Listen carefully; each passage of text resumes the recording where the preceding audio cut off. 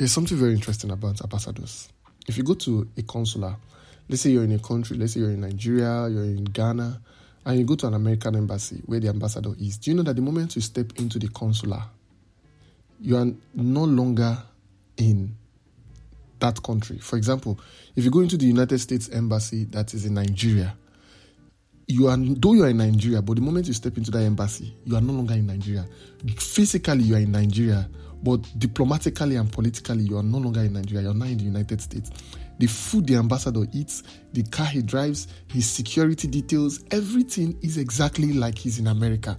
So it doesn't matter what is happening in Nigeria. It's like, even if there is famine, even if there is hunger, whatever might be going on in Nigeria does not concern him, because he is not in Nigeria.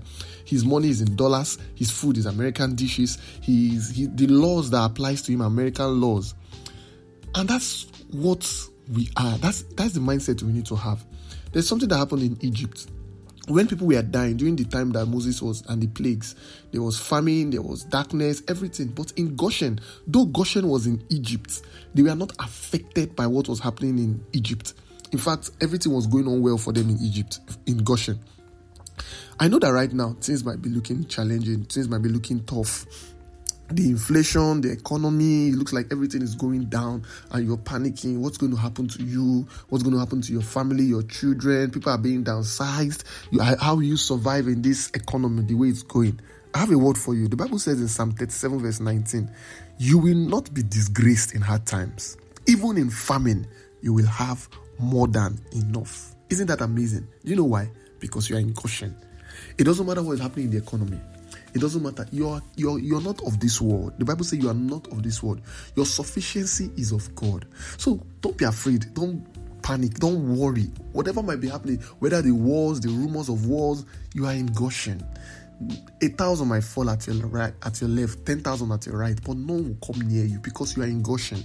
You are covered, you are secured.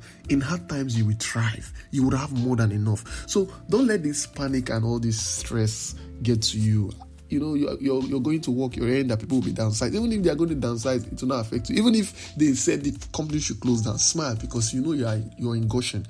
Your provider is Jesus. Your provider is God. You are not sustained by the economy of this world. You're not sustained by the standard of this world. What sustains you is heaven.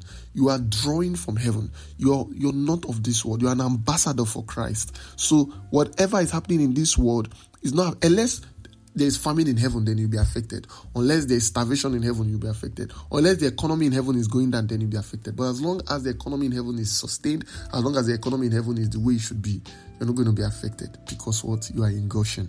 So relax. You will not be disgraced in hard times. No matter what's happening around now, no matter what's happening in the economy, you will not be disgraced. In fact, the Bible is assuring you that in famine you have more than enough. So I want you to declare that.